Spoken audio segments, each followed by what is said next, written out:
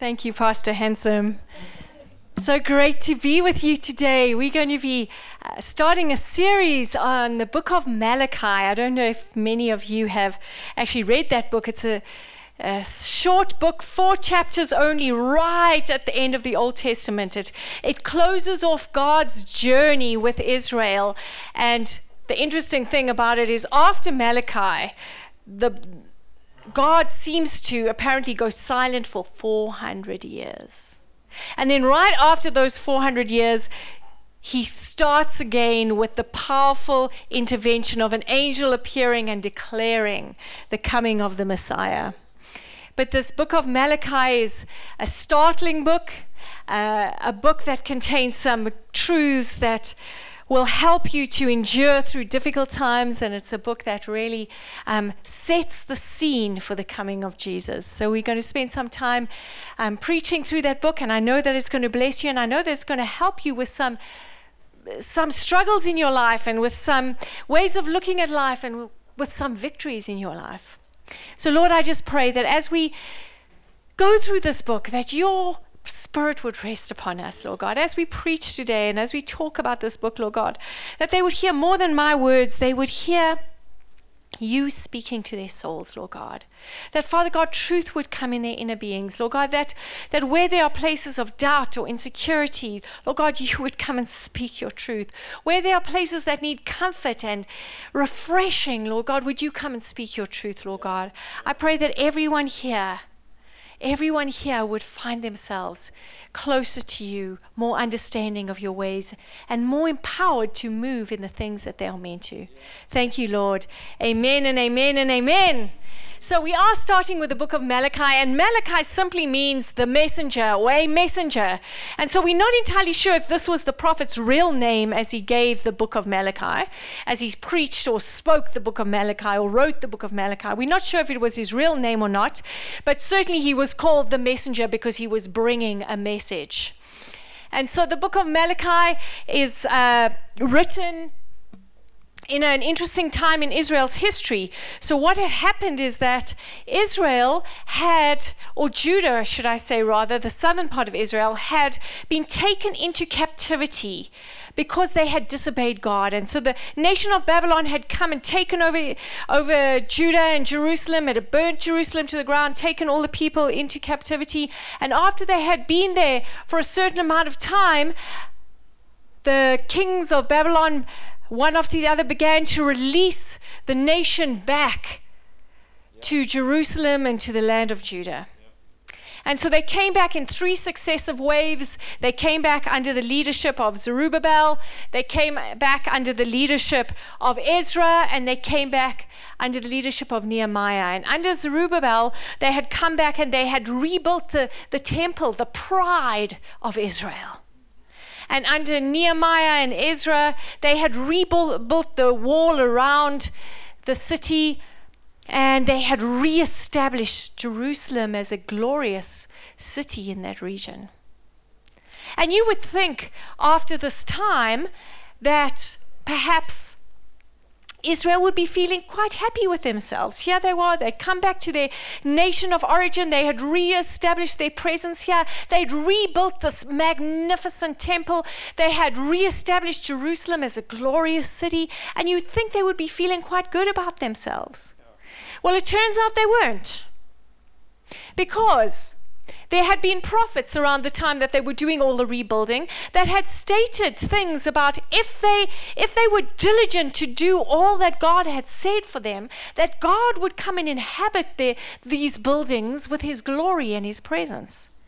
One of these prophets was Haggai, and he wrote this. He said, "This is what the Lord Almighty says, in a little while I will once more shake the heavens and the earth, the sea and the dry land. I will shake all nations, and the desire of all nations will come, and I will fill this house with glory, says the Lord Almighty. The silver is mine, and the gold is mine, declares the Lord Almighty. The glory of this present house will be greater than the glory of the former house, says the Lord Almighty. And in this place I will grant peace, declares the Lord Almighty." So these Jewish men and women, they had been rebuilding, working, laboring, sacrificing, because they had an expectation that if they just did this, God's presence was going to descend. God's glory was going to come. He was going to fill the temple, and all nations around were going to say, God has chosen Israel. They built it, and guess what happened? Nothing. No glory came, no lightning bolts, no angels. It just was a building. And something in their hearts was desperately disappointed. And some of them were even doubting God. And they, instead of excitement and celebration, there was this general feeling of depression and apathy. We did our part, and God didn't do his part. Have you ever felt like that? Have you ever been in a place where you felt like, I've just been following God, doing what he says, but where are his promises? Where are the things he said he would do? And if you've ever been in that place, and I think we all have from time to time, this is the book for you, because God has some answers. And the book of Malachi starts like this. It starts with this statement, an oracle, the word of the Lord to Israel through Malachi. That word oracle there means literally a burden. This is the burden of Malachi that he was carrying for the nation of Israel. That was not whenever it was used, but the majority of times it was used in the Old Testament. A rebuke from God was coming straight after it. So these prophets came and they said, I have this burden or this oracle from God, and all of the nation trembled. Oh no, now we're going to get it. And so Malachi starts his book or his oration, and he says this is an oracle, the word of the Lord through Malachi to Israel. And I can just imagine all of the Israelites standing in front of Malachi and trembling in their boots. Oh my gosh, what are we going to hear? And God responds, I have loved you, says the Lord. Completely contrary to their expectations, there is this declaration of God's love. I have loved you, says the Lord. And the tense that sentence is in literally means that I have been loving you. I have loved you. I am loving you. I'm continuing to love you. Look through your history and see how I have loved you. An interesting phenomenon of the Bible in general is that God equates him loving us with him choosing us. He doesn't have to be with us. He doesn't need us, but his love compels us to choose us, compels him to choose us. So I have loved you, says the Lord. And then Israel, obviously, were responding in their hearts to this. And God, seeing their hearts, responds like this. But you ask, how have you loved us? Have you ever felt like that?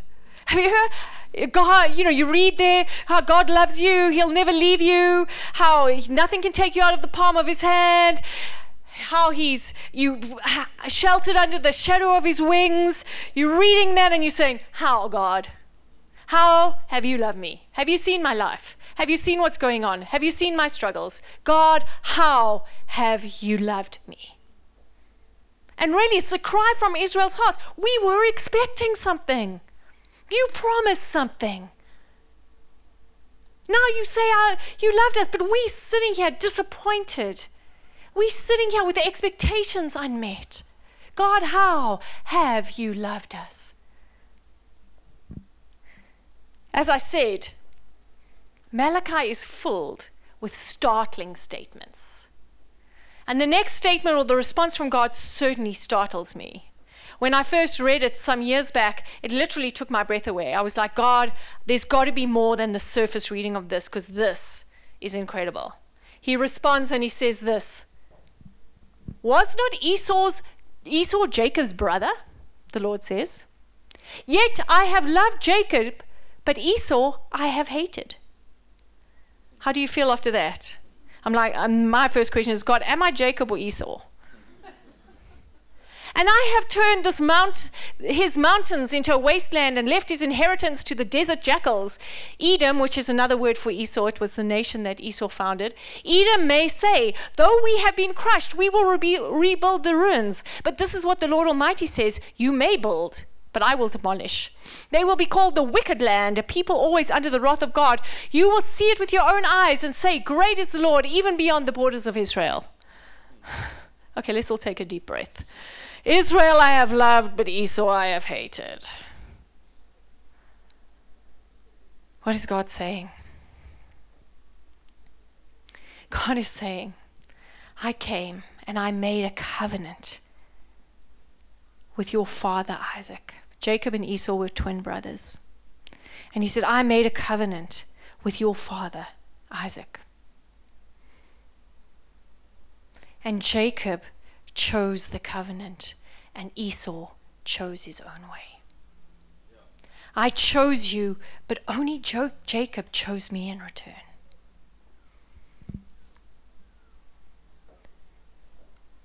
He's talking about a covenant of love.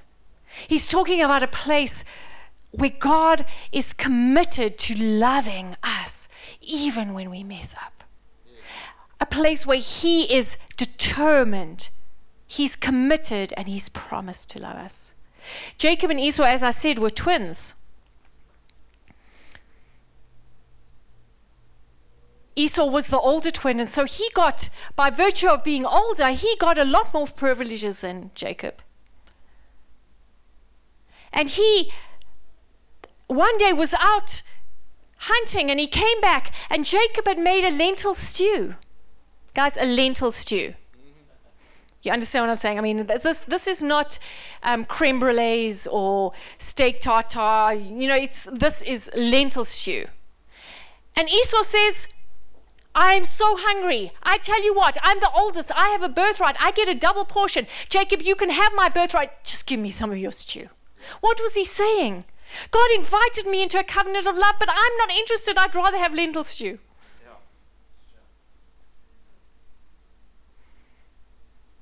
Jacob, on the other hand, he wasn't a nice guy. He's not the kind of guy you ever want to do business with.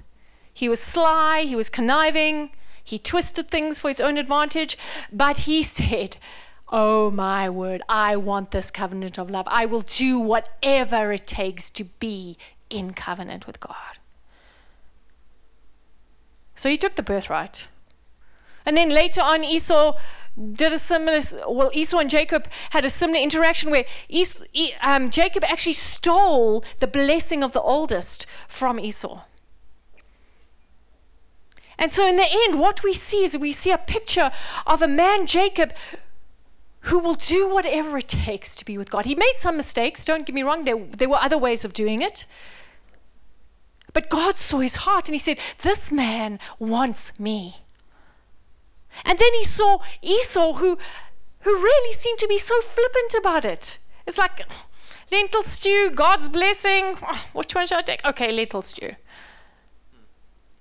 And he says, Jacob, I have loved. Jacob, I have loved. This great covenant that God has made with his people, and has now made with us through Jesus Christ, is talked about in Psalm 25, verse 10. It says, all the ways of the Lord are loving and faithful for those who keep the demands of his covenant. There's a really great scripture in 2 Timothy 2 from 11 to 13, and it's talking about it was a saying, should I say, that was said when people were about to be baptized. It was kind of like a hymn or a saying or a little speech that they did as they were baptizing the people in those days. And it goes like this.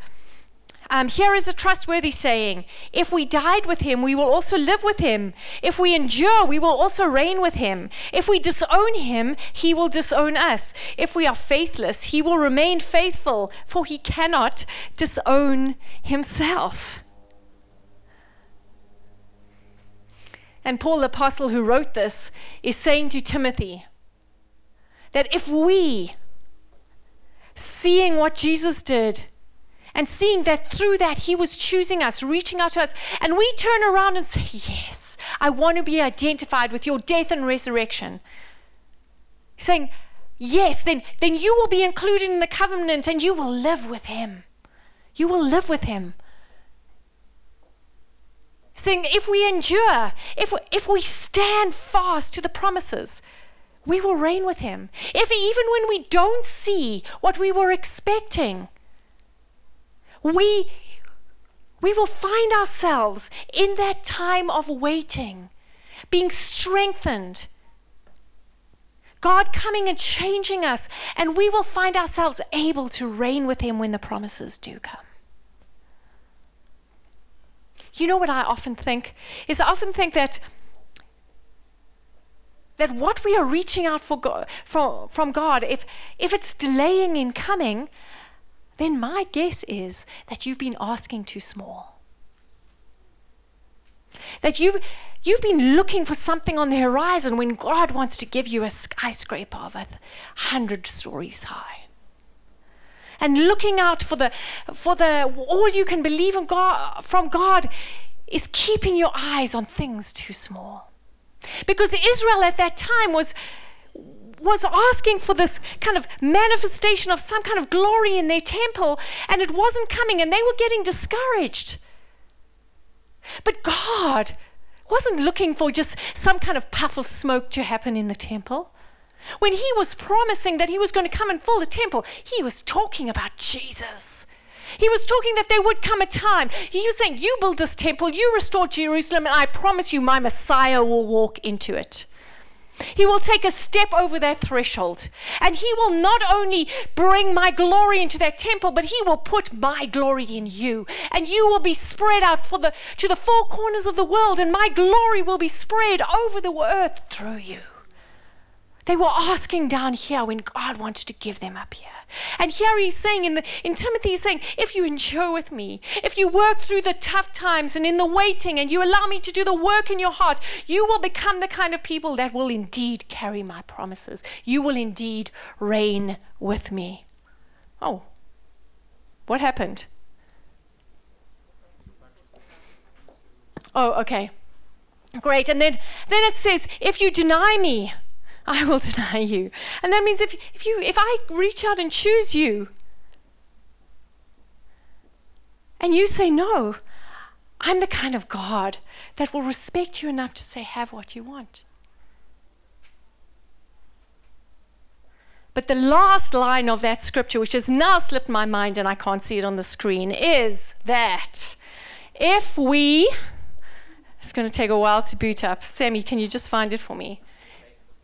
If you are faithless, thank you. If you are faithless, I will still be faithful.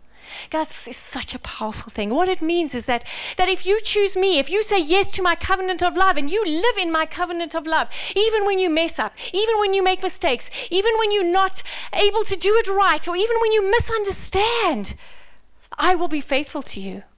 Because I cannot deny myself, he says. I cannot deny myself. Once, a little while back, I went out to coffee with a friend at a coffee shop, and we had the most amazing piece of carrot cake. It was just really, really great. Came to the end of the coffee, went to my handbag to get my purse out, and to my horror discovered that I'd left my purse at home. Has it ever happened to you? You start sweating, it's like, what are they going to do? Throw me in jail? I don't know how I'm going to pay for this. What's going to happen?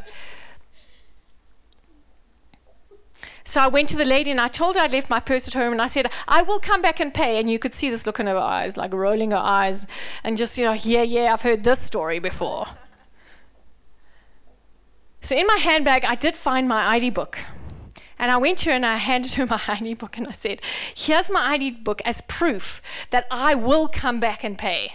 Please let me out of this coffee shop to go and get my purse.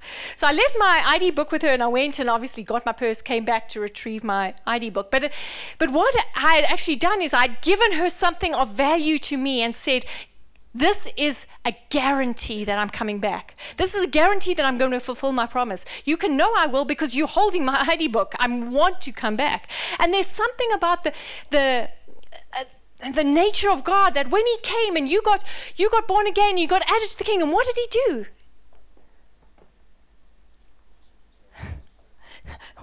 Oh, my password. Okay, everyone turn to your neighbor and tell them how great they are. Can you do that?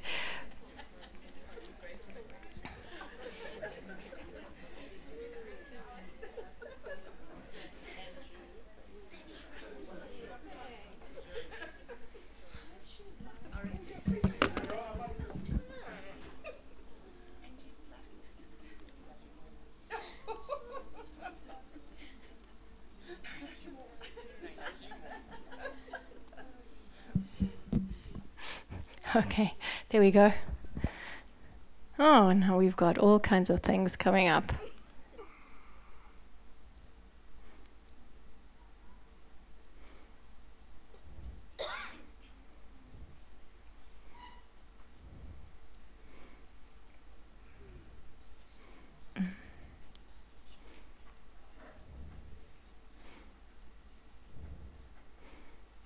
Okay, you're going to have to turn to them all and tell them how good God is now.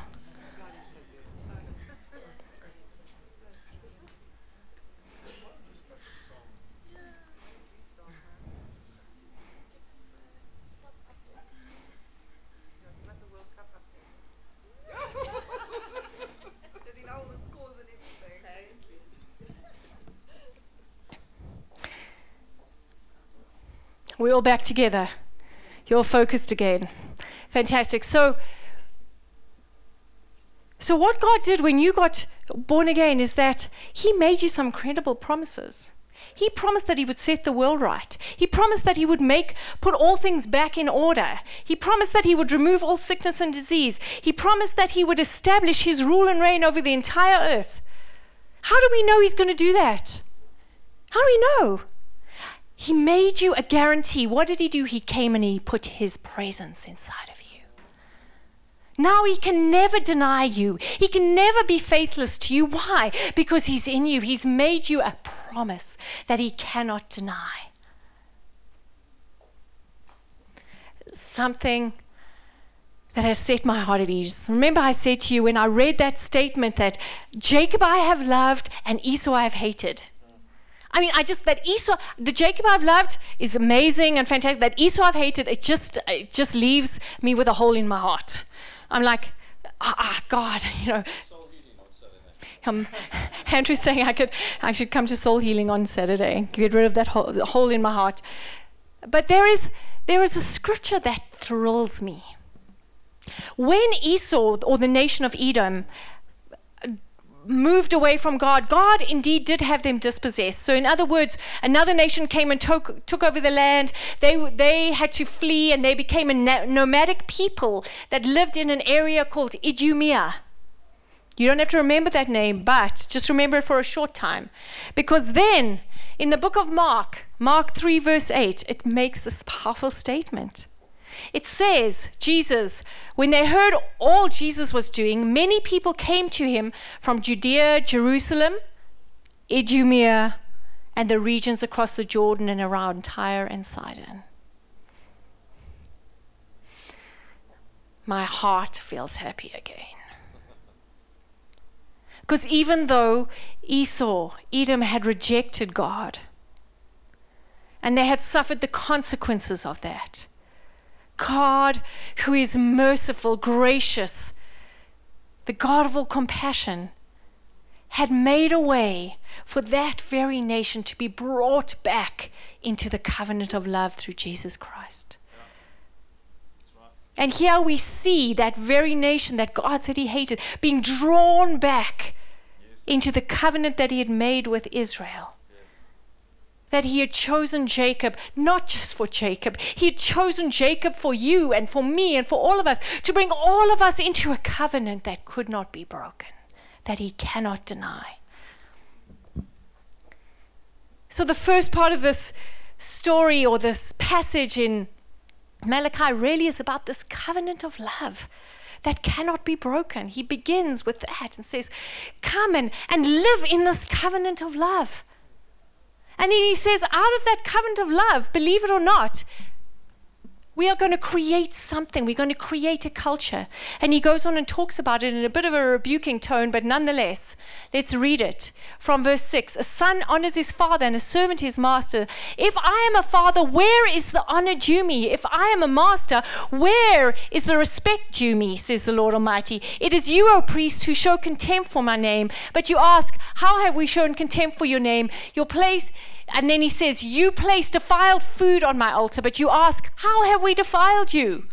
By saying that the Lord's table is contemptible. When you bring blind animals for sacrifice, is that not wrong? When you sacrifice crippled or diseased animals, is that not wrong? Try offering them to your governor. Would he be pleased with you? Would he accept you, says the Lord Almighty? Oh, that one of you should shut the temple doors so that you would not light useless fires on my altar.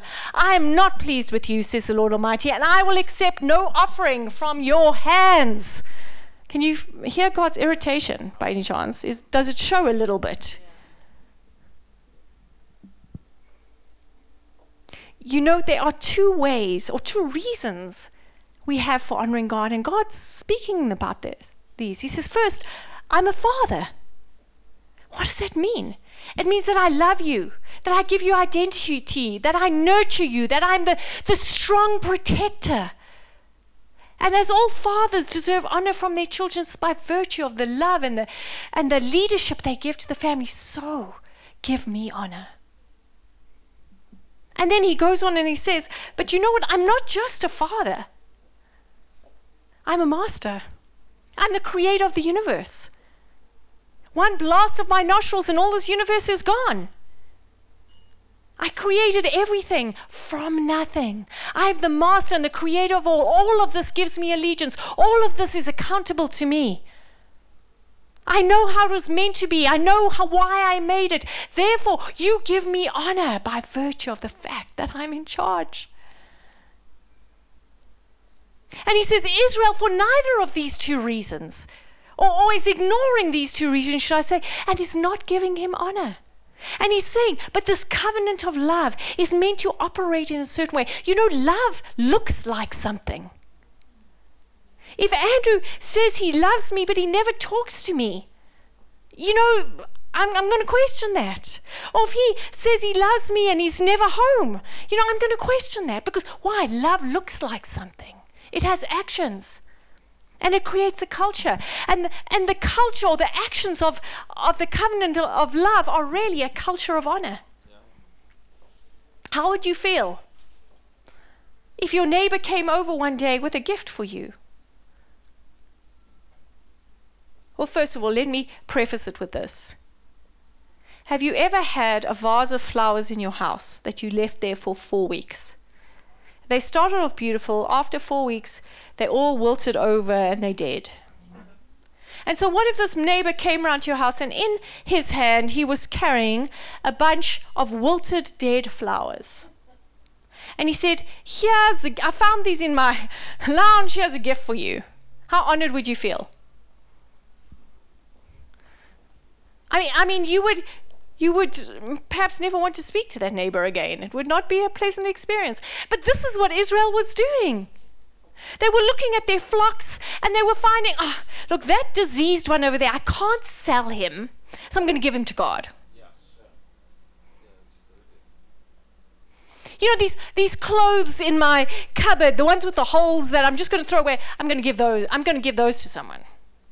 You know, it's like finding the stuff that you can do nothing else with, and just give the leftovers to God. And God was saying, come now. I've given everything, all of who I am, to you. I have made available all of my grace, all of my power, all of my blessing.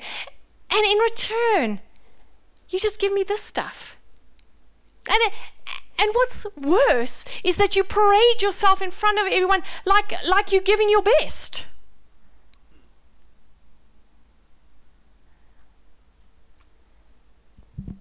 There's a story in the book of Mark. Jesus is sitting in the temple and he's watching everyone come and give their offerings. And the religious people, the kind of elite of society walk up and they're putting amounts in there that are quite large, but they're letting everyone see how much they're giving. quite proud of it. And then this widow comes along, and she takes 2 small coins out of her bag, and she drops them in. And my guess is she was a little bit ashamed, in light of what everyone else is giving. This just doesn't seem much. And Jesus commends her and says, this woman is the one who really brought glory to me. This is the woman who really honored me. This is the woman who really is giving her all. Why? Because she wasn't giving out of her abundance. She was giving out of her lack. She was taking everything she had and giving it to me. Why? Because she trusts God.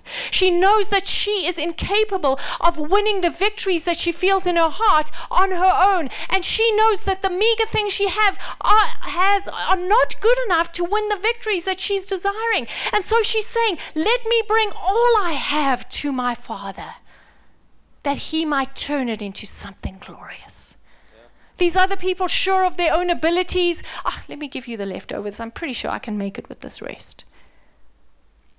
And God's saying, honor in the kingdom looks like everything in. I'm giving my all. I'm not leaving anything out. I don't have a plan B.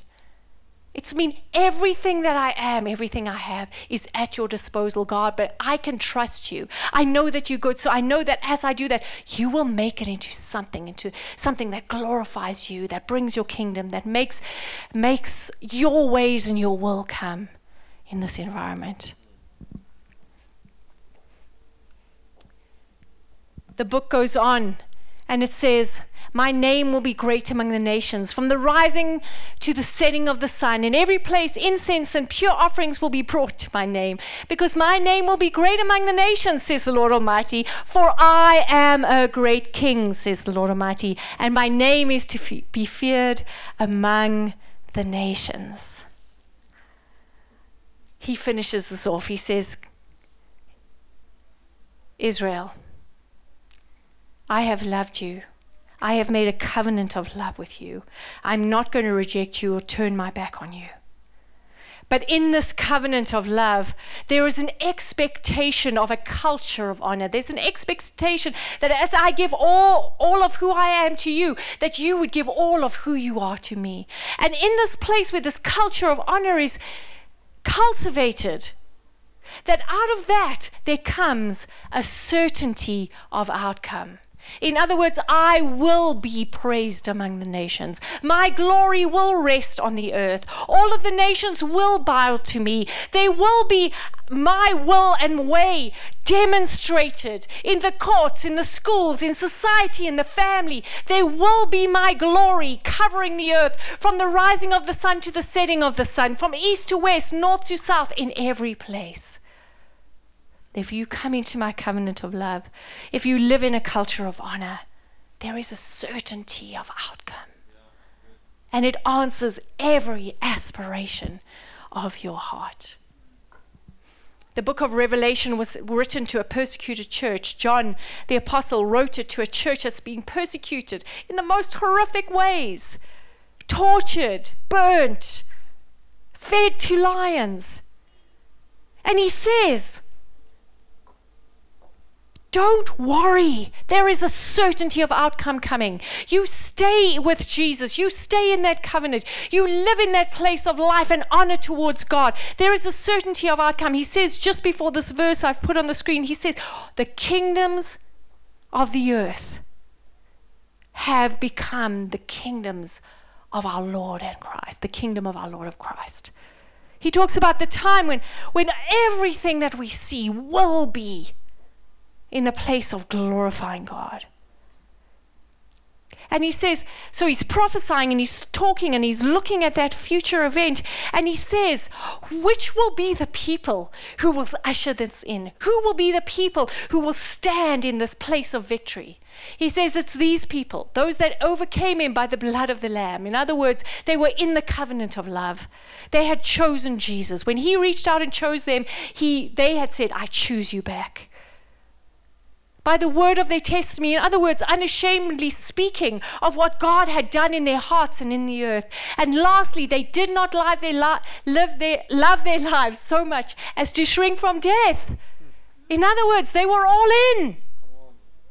Everything. Guys, whether I live or die, I'm doing this. Whether people like me or don't like me, I'm doing this. Whether I'm ridiculed or praised, I'm doing this. Whether I'm wealthy or poor, I'm doing this. I'm all in. While I was doing this research for this sermon, I came across this guy. His name is Janani Luam, and he lived from 1922 to 1977. But from 1944 to 1977, he was the 1977. He was the 1974, to 1977. He was the bishop, the Archbishop of Uganda. Perhaps you know your history, or African history or not, but that was the time that Idi Amin was president of Uganda. And the church was undergoing some of the most horrific persecutions. If you know about that time, he was a despot and frightfully cruel to his opposition. Terrible stories were circulated of even him eating human flesh. Whether that's true or not, I'm not entirely sure, but clearly he was not a man that was very nice to have over for dinner. He was wreaking havoc on that nation. Corruption was rife. And the reason Archbishop Janani was only Archbishop for 3 years, is that he stood up and he spoke to power. He spoke to the powerful president and he said, "This is no way to treat your nation." He stood up and declared that power should be used to help people, to defend the innocent, to take care of the vulnerable. He stood up and he said, the fact that Christians are disappearing all over the show is not right. This is not the right way to lead a nation. And guess what? He was invited over to dinner to Idi Amin's house. He was asked to confess to all kinds of terrible things, which he had not done. And then him and two other people, dissidents, were killed in a car accident. But when the body was returned to the family, it was riddled with bullets.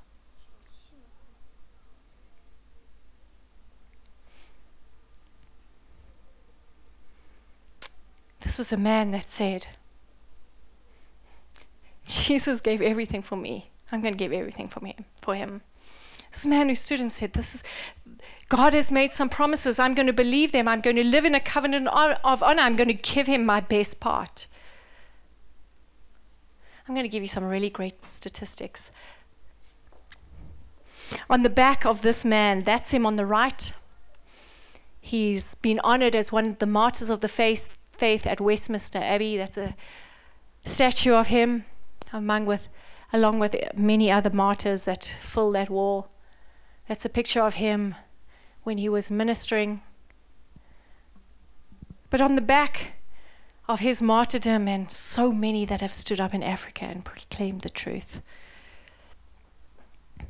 Did you know that today Africa contains the most number of evangelical Christians out of any continent in the world? Do you know that the church is growing faster in Africa than it is growing in any other continent in the world? Why? Because when God's people choose to live in his covenant of love, when they choose to cultivate a culture of honor, there is a certainty of outcome. There is a certainty that God's glory will rise over this continent, that from the east to the west, from the north to the south, his glory will arise, that there will be a time when every institution, every nation bows their knee to the lordship of Jesus Christ. Why? Because there is a certainty of outcome. God has promised, and even though we are faithless, he cannot deny himself. He has placed inside of his people his presence, and he will answer. Our victory begins when we refuse to be impressed with the size of our problems and choose to become impressed with the size of our God. Amen. We live in a covenant of love. We cultivate a culture of honor, and there is a certainty of outcome. Lord, we want to thank you that you're good enough, glorious enough, big enough, amazing enough to accomplish everything. Father God, right now I pray for everyone here. Father God, I pray that your presence would come and rest upon them. Your glory would rest upon them. That you would be known in the secret places of their hearts, Lord. I feel like God wants to pray for you, or wants to deposit in each of you a gift of encouragement. Many of you're facing situations where you feel like you've done your part and God seems slow in coming through to answer. And I feel like God wants to come and encourage you and tell you, stay with me, honor me, and there is a certainty of outcome. There is a victory that cannot be stopped. There's a victory so much larger than anything you've actually expected. That you expected to build a building, but I am building a kingdom. So Father God, I just pray for each person here. I'm going to ask you to do something. Would you mind just raising your hands as a sign of you receiving something from God? Lord God, Holy Spirit, I just pray that you would come now. And you'd fill each person here with a gift of an encouragement, a download of encouragement, courage, Lord God, to walk in your ways, to follow you. I ask for a gift of faith right now in every heart, Lord God, the ability to know that you are really true, the ability to know that you will do what you said you will do, Lord God. Father God, a stubborn unwillingness to do anything else but God's will. In every heart here, Lord God, a courage, a might, a strength to be led by you into the victories that you have for these people, Lord God. Thank you, Father. Thank you, Father. Thank you, Father. Some of you are feeling just a peace settle in your heart. I feel like that's God coming and giving you that very thing that you've asked for. Just allow that to happen. Enjoy it. Just acknowledge it and say, thank you, God. Some of you just feel an excitement happening in your heart. That's God just invigorating and calling to life his gifts in you. Just receive that and say, yes, God. And last of all, I would like to pray for a second group of people. If you're receiving from the Lord, just keep receiving in any way you want to. You just keep in that place. But if there's anyone here, and as I've been talking, you've questioned whether you're actually in that covenant of love. And you might have been around church for a while, you might have been doing good things, but deep down you're unsure as to whether you've really made that decision, as to whether you've chosen God when he chose you. You're not entirely sure if you're in that covenant of love. And if that's you, I'm just going to ask you to raise your hand because I would like to pray for you. Is there anyone here? Thank you. Thank you. Thank you. Thank you. Anyone else? That's so great. Thank you for your courage. It's very easy to be in this covenant of love. You just make a decision to choose God, and we can just do that right now and pray. And I'm going to ask all of us to pray together in support of these people who've raised their hands. So can we all pray this together, church? Lord Jesus, I come and I accept you. I receive you as my Lord and Savior. I turn away from running my life my own way, and I acknowledge you as the supreme ruler of my life. And I receive your grace to be changed into the man or woman that I'm meant to be. Thank you, Lord. Amen and amen. Great people, can I ask us if we can all stand? And those of you who raised your hands, I'm going to just ask you as a way of showing that you really meant this. I would love you to walk out of your seats and come here to the front so I can lay hands on you. And just a way of you acknowledging before people what you have done. If you wouldn't mind coming out of your seat and coming to the front, I'd really appreciate that. Come on up, give them a hand. So proud of you. So great, so great. Welcome, welcome. So great to have you. So great to have you. Church, can you just extend your hands to these men? Lord, we thank you for these great men. We just pray that you would fill them with your presence, Lord God. Fill them with your presence. There we go. Thank you, Lord. More of your presence, Lord. Fill them again, Lord. Thank you, Lord. We acknowledge these and we receive them in your kingdom. And we say, Lord God, for now and forever, brothers and sisters in Christ, doing your will. In Jesus' name, amen and amen. Can you give them a hand? Men, don't go anywhere. You see at the back, Pastor Mike is waving. I'd love you to just go with him for 2 minutes. He's got some material he'd love to give you and just talk and hear your stories. So can we give them a hand as they go with Pastor Mike, so you can just head on down the middle aisle and find him at the back. Church, isn't God good?